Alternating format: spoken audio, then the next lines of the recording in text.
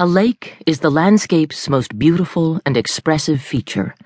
It is Earth's eye, looking into which the beholder measures the depth of his own nature. Henry David Thoreau. The morning was so still, not even the wind whispered, as Osborne sipped from his first cup of coffee. But as he sat, the woods awoke. A woodpecker rattled on a dead aspen, and overhead a squirrel chucked. He tipped back in his chair, closing his eyes and lifting his face to the sun. Below, just off his dock, a canoe paddle dipped. Henry Darden out for his morning cruise. Molly, his wife, would be in her paddleboat heading straight across the lake. You could set your clock by those two codgers. On Loon Lake, at the dot of 7, any day it was decent. A fish jumped. Even with his eyes closed, Osborne sensed the circles radiating out across the black surface. From the sound of the splash, he guessed a smallmouth. Loon Lake was rich with bass these days. He resisted the urge to trot down with his rod and tease a few. Too darn cozy, right where he was. And his rig was too light for bass anyway. He inhaled. Such peace. Such solitude. Such a fine life. Even tonight would be good. He had a date to fly fish with the woman of his dreams.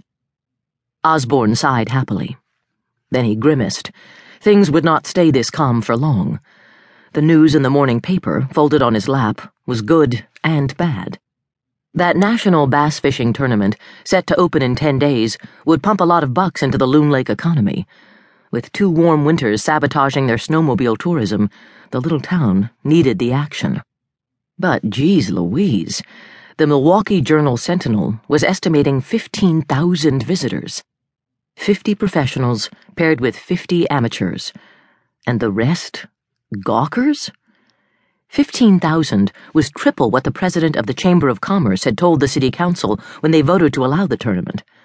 This was bass country, and the tournament had been angling for several years to have access to the 300-plus lakes in the region.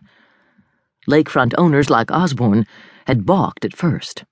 The fishing tournament featured afternoon boat racing, which tended to draw too many cowboys. In the long run, no one could resist the money. But that wasn't the worst of it. 20 miles away, on the very same late July weekend, Tomahawk was hosting their annual Harley-Davidson rally. Another 30,000 Rasbonias. What a contrast. One crowd decked out with bass poppers and miles of monofilament, while the other flashed chrome and leather. Problem was, both drank way too much beer. On the roads and on the water, the North Woods would be a zoo. Lou would have her hands full. Yep, Osborne thought as he opened his eyes and sipped from his mug. She just might need some help. He smiled. Every day he was amazed. Who would have ever expected this 63-year-old retired dentist to be courting a police chief? Not Henry and Molly, that's for sure. He could imagine the expressions on the faces of those two every time Llewellyn Ferris's squad car passed their kitchen window, 2 doors down from his, on its way to Osborne's.